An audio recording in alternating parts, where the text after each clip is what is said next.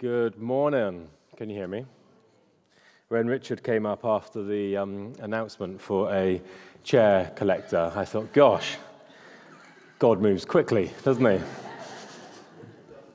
He doesn't. Not that quick. It's a wonderful problem, isn't it, to have a problem where you can't put out enough chairs because there's so many people. You won't see it this morning at the 9:30, but we put chairs out because we expect people to sit on them, because God is doing something. And when we put the chairs out, some of us bless a blessing over the chair. So when people come, they feel safe, they feel welcomed, and they feel loved by God. So if you know a person who could help us put chairs out, please do. I'd rather have the problem of trying to find a volunteer to come and help us do that than pay someone £15,000 a year just to do that on a Saturday night. So do be praying for us. Let's pray. Loving God, we thank you for the gift of this church. Lord, thank you for the people who have sat here, who have stood here, who have wept here, who have been married here, who have been confirmed here, Lord. Thank you that this has been and continues to be a missional hub, a place where we retreat on a Sunday to refresh because we know we leak, but to go out again, to live and tell the story of Jesus. So speak to us this morning, we pray, as we look at your word. Amen. Now, you're going to find this hard to believe, but the vicar has a day off. I know it's a shame and disgrace, whatever word you want to put it in. But I am actually entitled in my statement of particulars, which is this weird document that clergy get because we're not employees of the church, but we're office holders of the church, so we own everything, but we can't sell anything. It's just a kind of a check and balance, really, to make sure that vicars aren't being bullied by the bishop and other people, or that the vicar isn't doing the bullying themselves. And in this statement of particulars, it says that the vicar is entitled to at least, and the key word is at least, not a maximum, I remind myself, but at least 24 hours of uninterrupted rest. So on a Friday, you'll see that my phone is switched off. And unless there is a crisis, I try not to be available and be available to my first neighbour, my wife, Bethany, and my kids. And this Friday, we had the joy of going to Cribbs Causeway. How about that?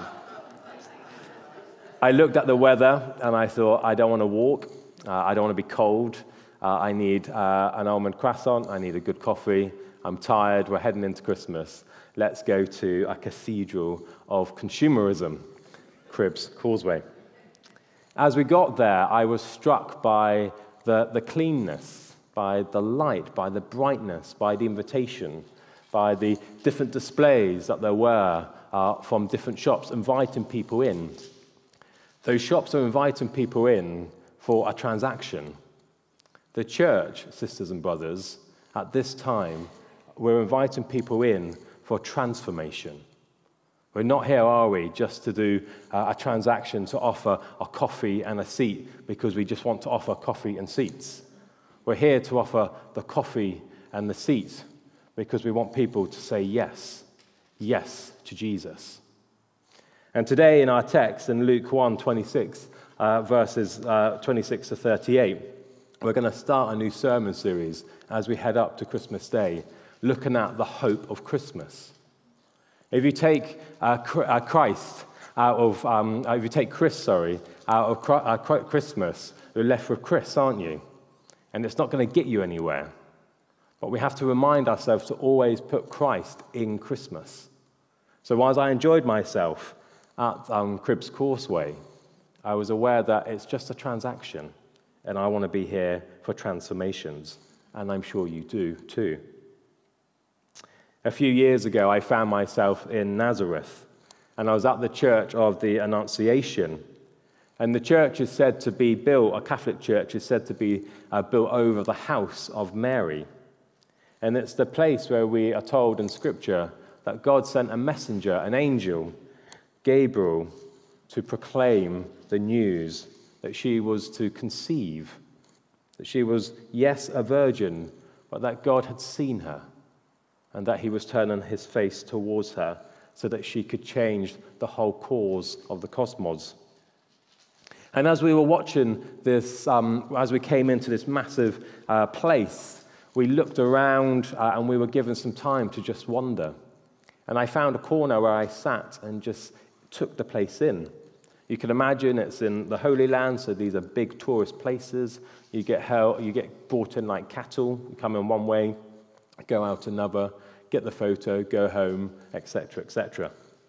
But I sat there and I looked at this place. And you can see through some railings. I was on a kind of a gallery looking down, and you can see in this beautiful lit area the kind of house, the kitchen area, where we think Mary would have prepared food and done her day-to-day jobs, the kind of boring jobs that all of us have to do. And as I was watching the site where we think heaven touched earth, where the change of the course of history changed, when Jesus was proclaimed to come to Mary in her tummy, this American group came past and they were looking in, they were taking the photos, they were getting the usual spiel. And just behind them, I noticed this lady who was staff of the Catholic Church, and just behind the kind of gated area with the kitchen is a huge, about this size, huge stone floor with an altar on it in the middle. And she was very carefully, just with her bucket, cleaning the floor. And I was amazed when I watched her how she knew how to throw it in such a way to get the reach that she wanted.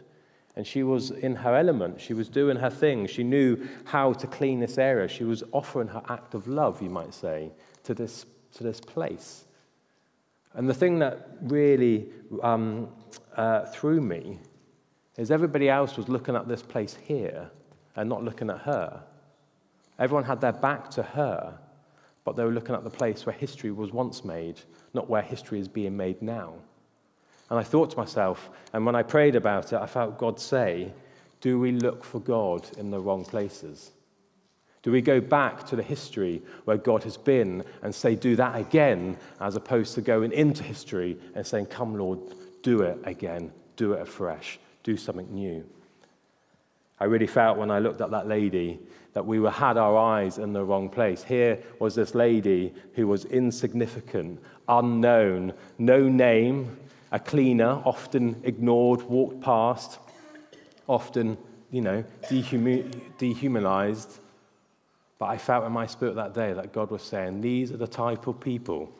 It's the depressed. It's those who are ripped off. It's those who are poor in body, mind, and spirit that I first come to. Yes, I come to all people. Yes, I love all people. But in Mary's yes to God, do we not see, church, that God first turns his people, his attention, to those places where we often overlook, often walk past, and often choose to check out on instead of checking in on.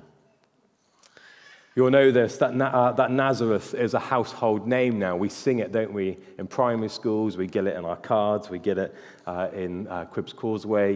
We hear it all over the place. But when Mary was there, when God was there, when an angel visited earth and started to undo the sin and the shame and the muck that Adam and Eve started in the Garden of Eden, when the rescue plan was launched, Nazareth was a place that no one really knew. There were bigger towns around that the Romans were rebuilding. It was an insignificant place, but not insignificant to God. God's grace is for all. But it first goes to those people like Mary who said yes to God, who are depressed and ripped off and run out of town. And we see it, do we not, in the whole of Scripture, that it's who God wants to go to first, because God is a good God who likes to give good gifts to his people. So, sisters and brothers, what does it mean to you today to say yes to God? Do you remember that first moment when you felt the Spirit of God draw close? When you felt the tingling, the hair on the back of your neck rise up? When perhaps you just knew that you've always been held in the palm of God's hands?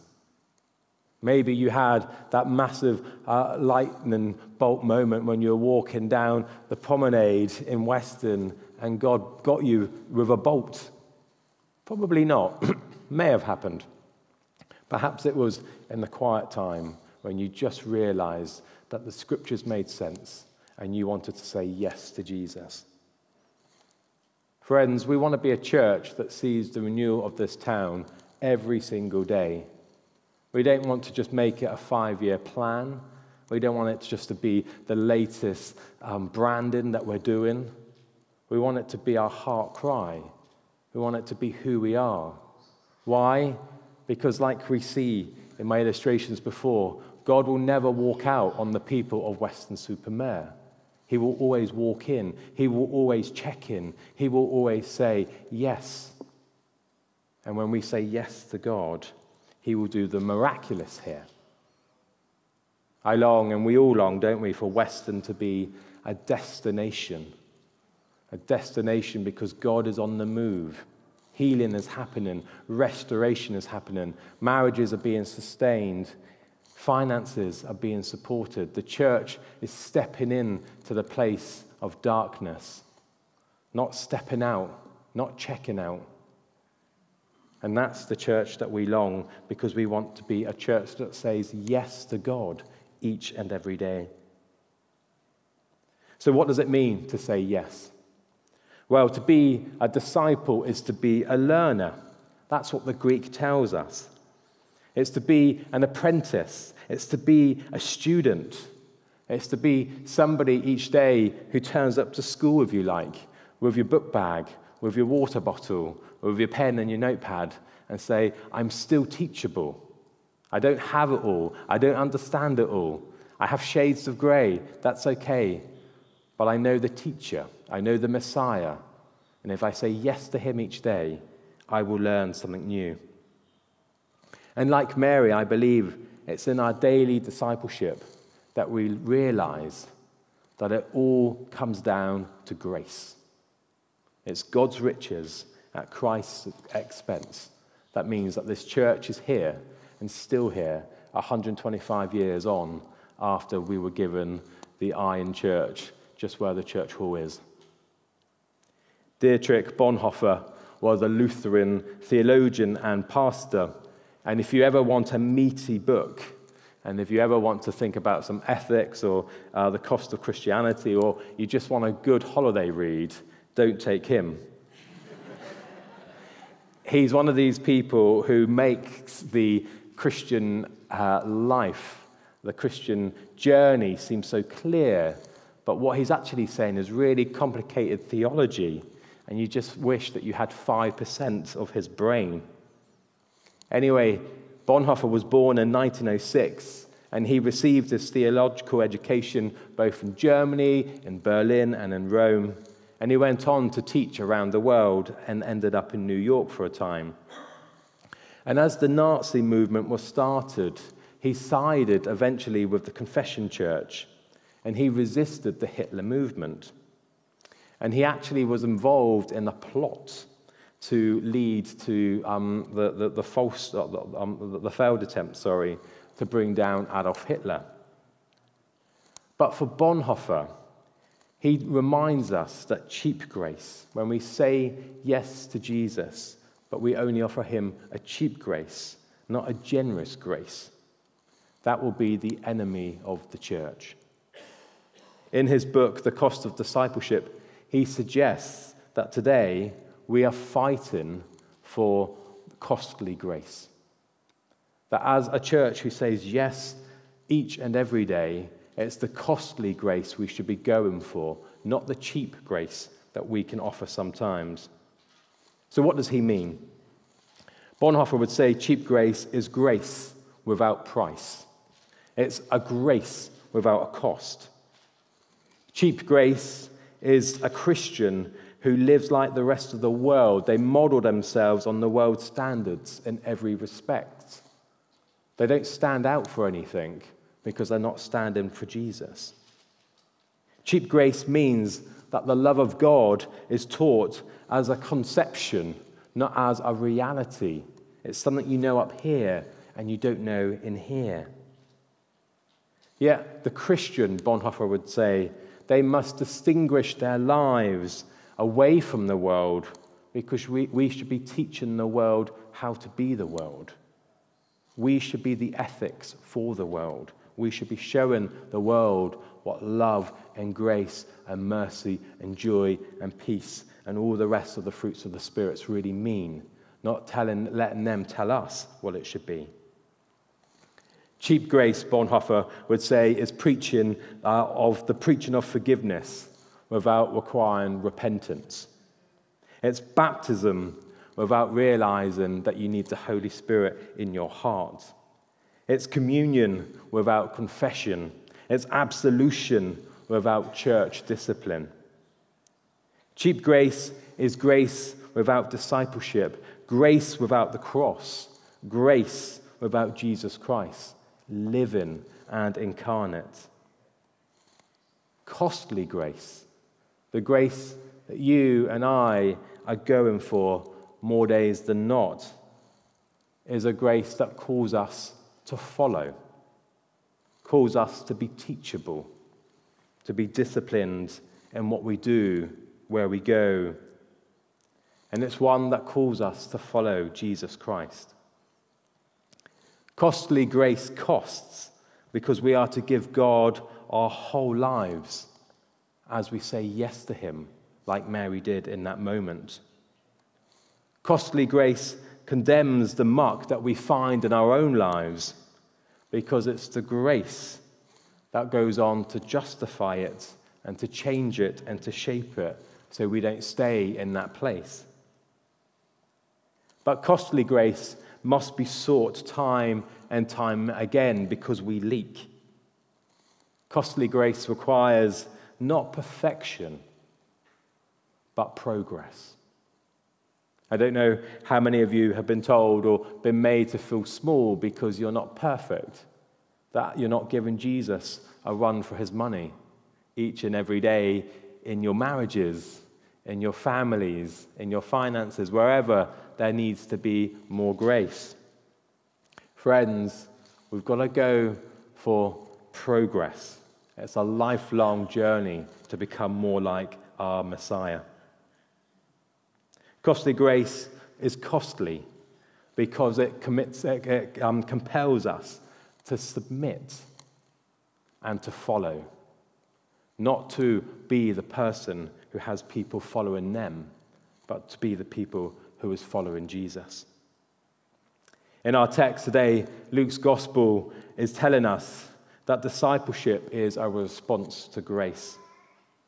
Mary's yes to God was a daily choice, wasn't it? She did not have the whole picture. She was not told of the whole cost, that her heart would be broken, that she would go on the most incredible journey, but it would be the one that would be so painful and so real to her. But she took the daily task of saying yes to grace and yes to God. I think in Mary's yes to God, we are reminded that at the start of Advent, we are not to build up our personal defenses, but we are to let people in, and we are to be sisters and brothers in communion with each other, church family, as we navigate our way forward. I wonder what Jesus is calling you today to say yes to him. Where do you need to go for the costly grace? Where do you need to put down the cheap grace that we've all picked up? Mary said yes to God, and it changed, did it not, the whole cause of the cosmos. It changed everything. It changed history. So this week, sisters and brothers, take a moment to reflect on those times that you have said yes to Jesus, and be reminded of his love and his grace. I want to leave you with a question. Like the lady who was cleaning in that church in Nazareth, are we looking in the wrong places? Have we got used to where we expect God to work? But today, is God saying to us, it's okay to say yes to me in a new way. Let's pray.